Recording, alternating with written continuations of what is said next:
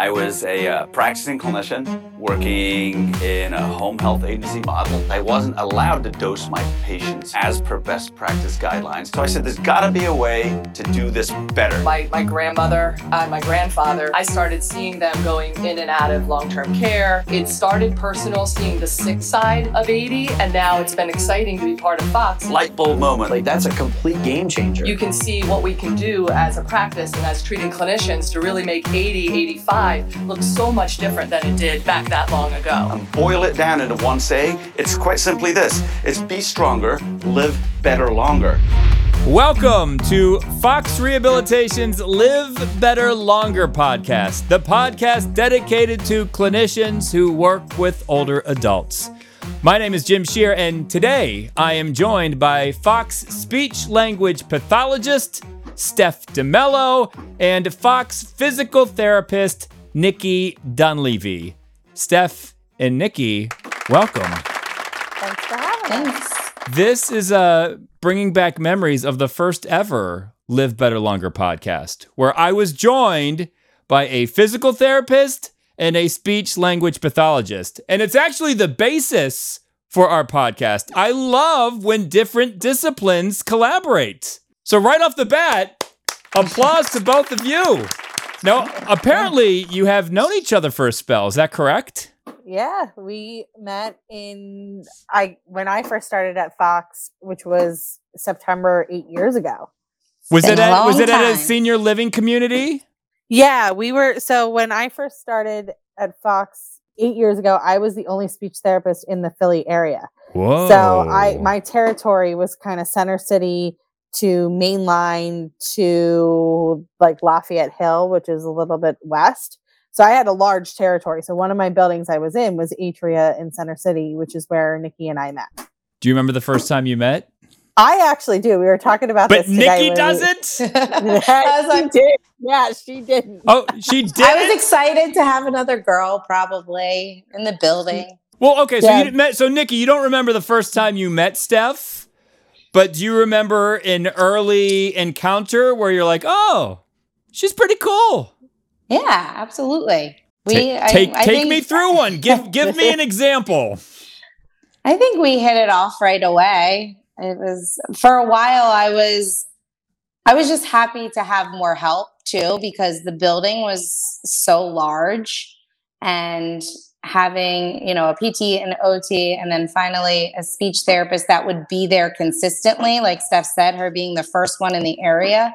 We had so many referrals and people that needed SLP, and, we didn't have one consistently. So it was exciting to finally have somebody where we could really do this interdisciplinary approach and kind of put all the pieces together that PT and OT were already utilizing, but we had that missing component of having somebody to help with the SLP component. And I believe we have another guest on the Live Better Longer podcast. Yeah, sorry. Steph, who is that? That is Andrew. Yeah, Andrew. Yeah. He is here to say hi. Yeah, this is Andrew's first podcast. This is Andrew's first podcast. So today we're going to talk about collaboration and how it better serves your patient. So we've got two clinicians from two different disciplines. Let's talk about how it works. So I love, and I said this on the very first episode of the Live Better Longer podcast, I love the idea of interdisciplinary therapy.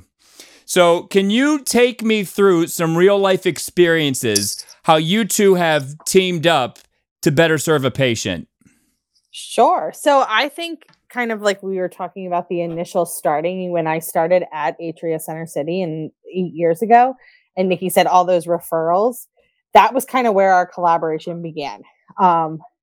Nikki has always been a huge supporter of speech. So when we would, if there was someone who maybe just presented with just a little bit difficulty carrying over strategies, she would always call me in and refer to me. So we built that relationship from the beginning, which for me is awesome to have a PT that is like, oh, speech is needed for this, like, and knows why speech is indicated is fabulous. So that was that was huge with building the foundation of it.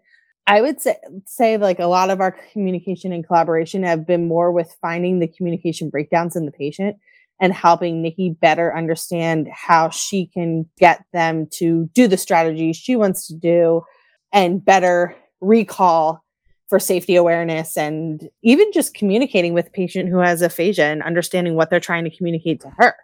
So you can help with the communication. The patient communicates to Nikki, and then Nikki can help the patient on another end. Yeah, and that's part of it. And also the memory recall. So the cognitive component of it and having them recall the safety awareness strategies that she's teaching them, and them actually being able to recall and utilize it. See, it works. It's magic. So, Nikki, do you remember a time where you and Steph treated the same patient and you felt like progress was happening, and maybe you high-fived each other like they do in buddy movies? Yeah, I would say we've had quite a few of those moments where we can high five. Part of the reason that I'm a big cheerleader for SLP is my sister is an SLP. So that's where I have the good knowledge of the background, and always am advocating for our patients and for speech language pathology if it's needed. So we had one patient.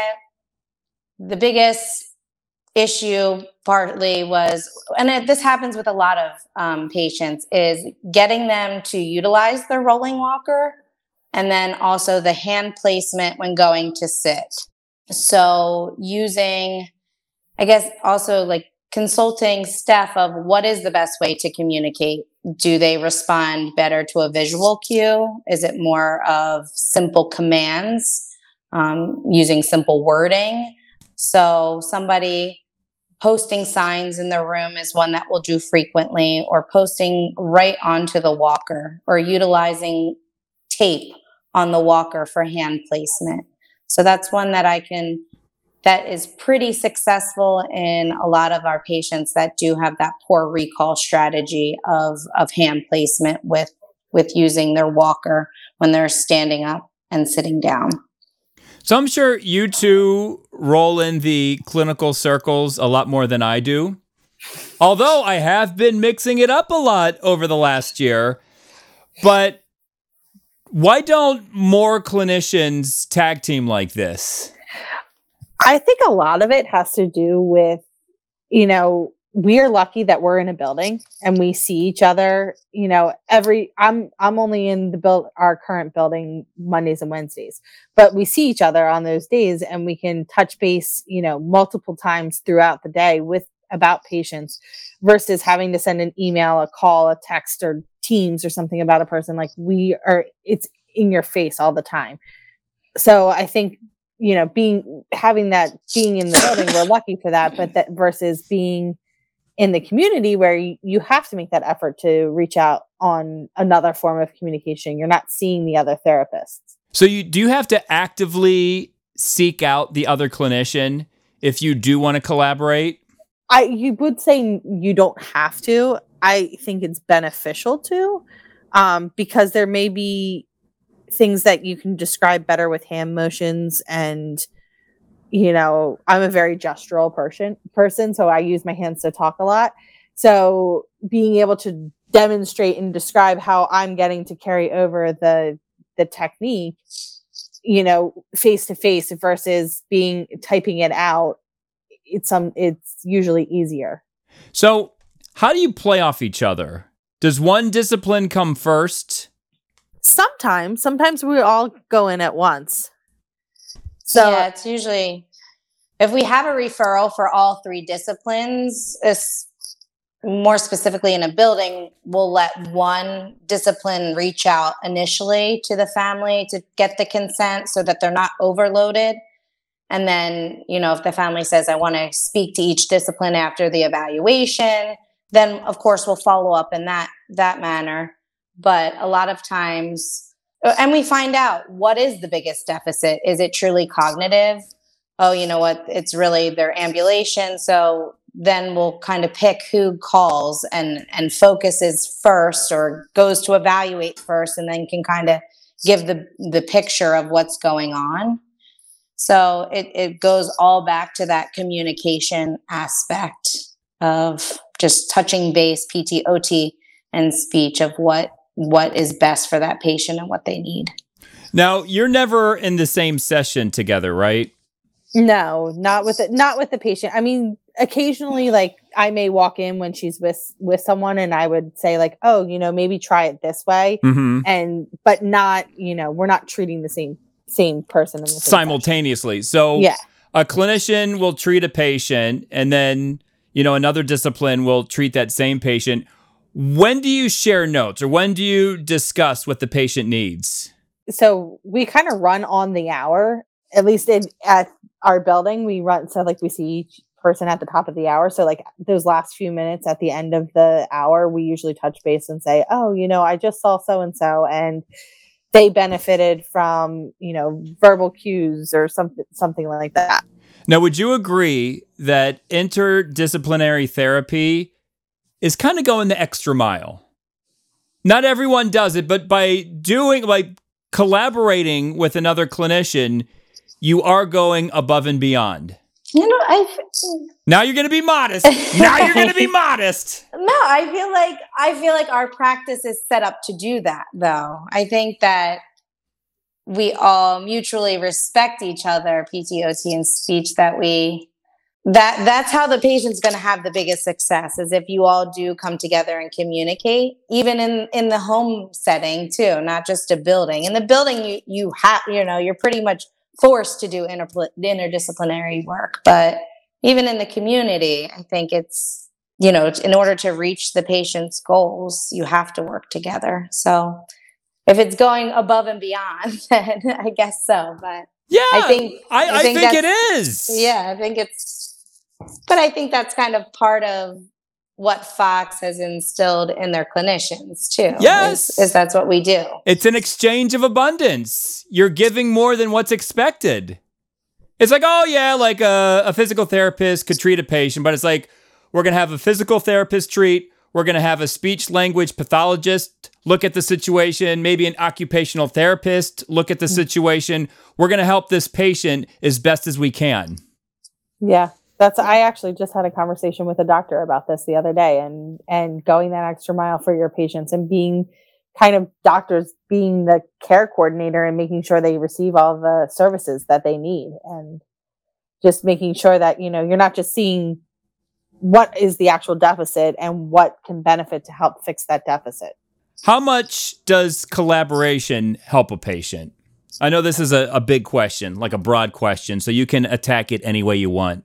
I was thinking of a specific example of a patient that we had. Like Nikki kind of started with the rolling walker, and I was working on spaced retrieval with them. That's increasing their recall of certain material. So you present a question and you get your target answer.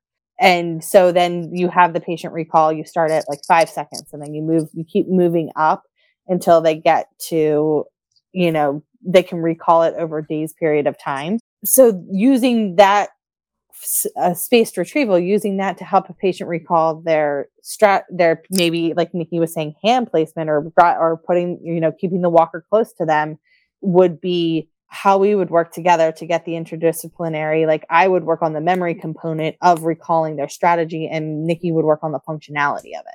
And incorporating it by asking more of like an open-ended question, not just saying, put your hands here, saying, where do you think you put your hands, or changing how I would ask the question based upon what Steph said was successful for that patient when she was doing the space retrieval. All right, last question before we go to break. Let's say we get a clinician who just graduates from school and they start treating patients and they might feel like an island. How would they sync up with other clinicians to collaborate? I would say one, are they in the community or are they in the building? And knowing who their counterparts are on that patient is the first way, who's your PT counterpart? Who's your OT counterpart? Who can you go to for questions for PT? Who can you go to for questions for OT? That's the very first step. I would, knowing who those people are.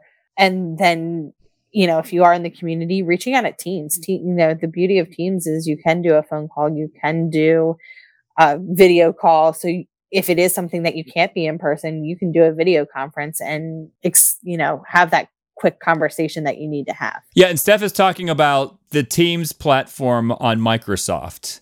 So if you work with an organization like Fox Rehabilitation, you could reach out to anyone in the practice. So it's just a matter of digging a little deeper and asking some questions. Yeah, which it's made communication so much easier too, because before you would have to reach out for email or we had like a phone contact list. We still probably have it. But when I started 10 years ago, you're scrolling through an Excel sheet trying to forgot about that. somebody's phone number to, reach out to them. So, and with all our new grad program, everybody has a mentor, at least from the physical therapy side. Yep. A mentor in that 6-month program. So having your mentor in place, we have, the great RQALs that are also liaisons to reach out to. So those would be your mentor, your RQAL, and your regional director. And then using Teams. I mean, every team has a PT, at least our team has a PT group. Now we have a great platform where you can ask clinical questions, which is helpful. So I think we've got a ton of resources. And speech has created kind of more of a regional speech group just because there's not as many of us. So we have, our team speech group, but then we also have where, I have people from all the other neighboring regions, so we can collaborate with not just the SLPs on our team, but in other regions. And it's amazing the ideas that people come up with. That's great. You've created your own community. And Nikki, you've been with Fox for 11 years? Yeah, 11 years in October it will be.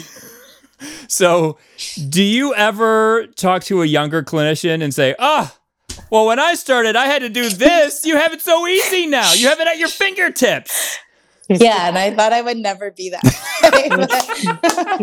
But we have a newer grad that's the secondary PT in my building, and I just did it today. I was like, well, when I started. No, but technology has come so far. Like 11 years ago, like you said, you might have been writing this stuff down shorthand. Oh, yeah, we were. And faxing and mailing it FedEx every single week. Faxing. Faxing right there. Yeah. That proves that you're OG. All right, so we're going to take a quick break. And when we come back, like I usually do on the Live Better Longer podcast, I'm going to put Steph and Nikki on the spot. Don't go anywhere.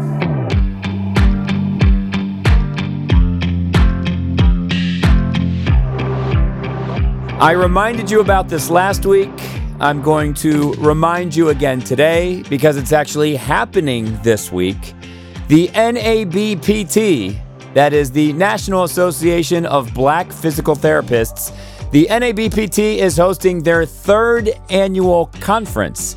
It's happening June 23rd through June 25th.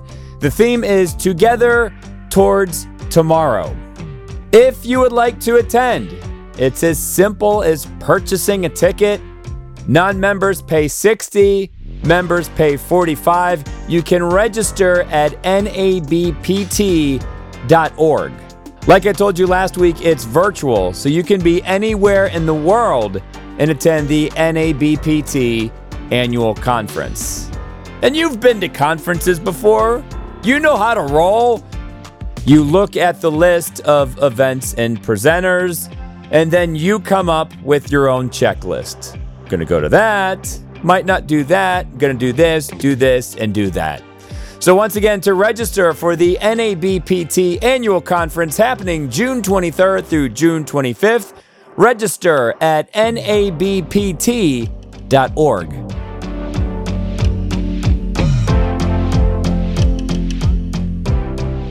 So we are back on Fox Rehabilitation's Live Better Longer podcast. I am joined by speech-language pathologist Steph Demello and Fox physical therapist Nicole Dunleavy. Last question, and then your day is over. I'm just curious. You treat patients all day long. then you do a podcast. Podcast's over. What will you do for the rest of the evening? This is a weeknight. Well, we get real wild and we take all 3 dogs for a walk and then sit down and watch TV after dinner. So that sounds like a slice of heaven to me. What are you watching? What are you watching? We are right now binging Mad Men because we never watched it when it came out, so we're catching back up on it. Thoughts on Mad Men? I haven't seen that one. Love it. Okay. I was really into it for the first couple of seasons. And then I kind of got bored, but then I caught up and I watched the end of it. But I was really into it, like for the first 3 seasons. We're almost finished. Oh, okay. Season. Well, so we got 2 more to go. That's fine. And I was also watching it in real time, so I couldn't binge it. We were discussing this, and I think when you can binge stuff, you get, because you don't forget what happens. Yeah, it makes it like that much more. I agree. I think it would have been a different experience if I could binge Mad Men. All right, Nikki, what will you be doing? Not necessarily tonight, but like on an average night after you're done working, what does Nikki Dunleavy do? She takes care of her 3 kids, plays the mom role, dinner, bedtime, or hanging out, bedtime. Can I ask the ages? Sure. 5.5, 4, and 10 months. Whoa! All right. 11 years with Fox, those ages, 3 kids. We're going to knight you or something. Well, that's why it's awesome to have such a great coworker too, that, is also a mom and helps. Respect. Yeah, you're dealing, like, I can speak from experience. Those ages, woo! There's some intensity. You're in the thick of it. There's some intensity there. Yeah. All right. So I'm going to let you go now. Thank you for the time. The message today, teamwork makes the dream work. So for Steph Demello and Nikki Dunleavy, my name is Jim Shear, and we will see yins later.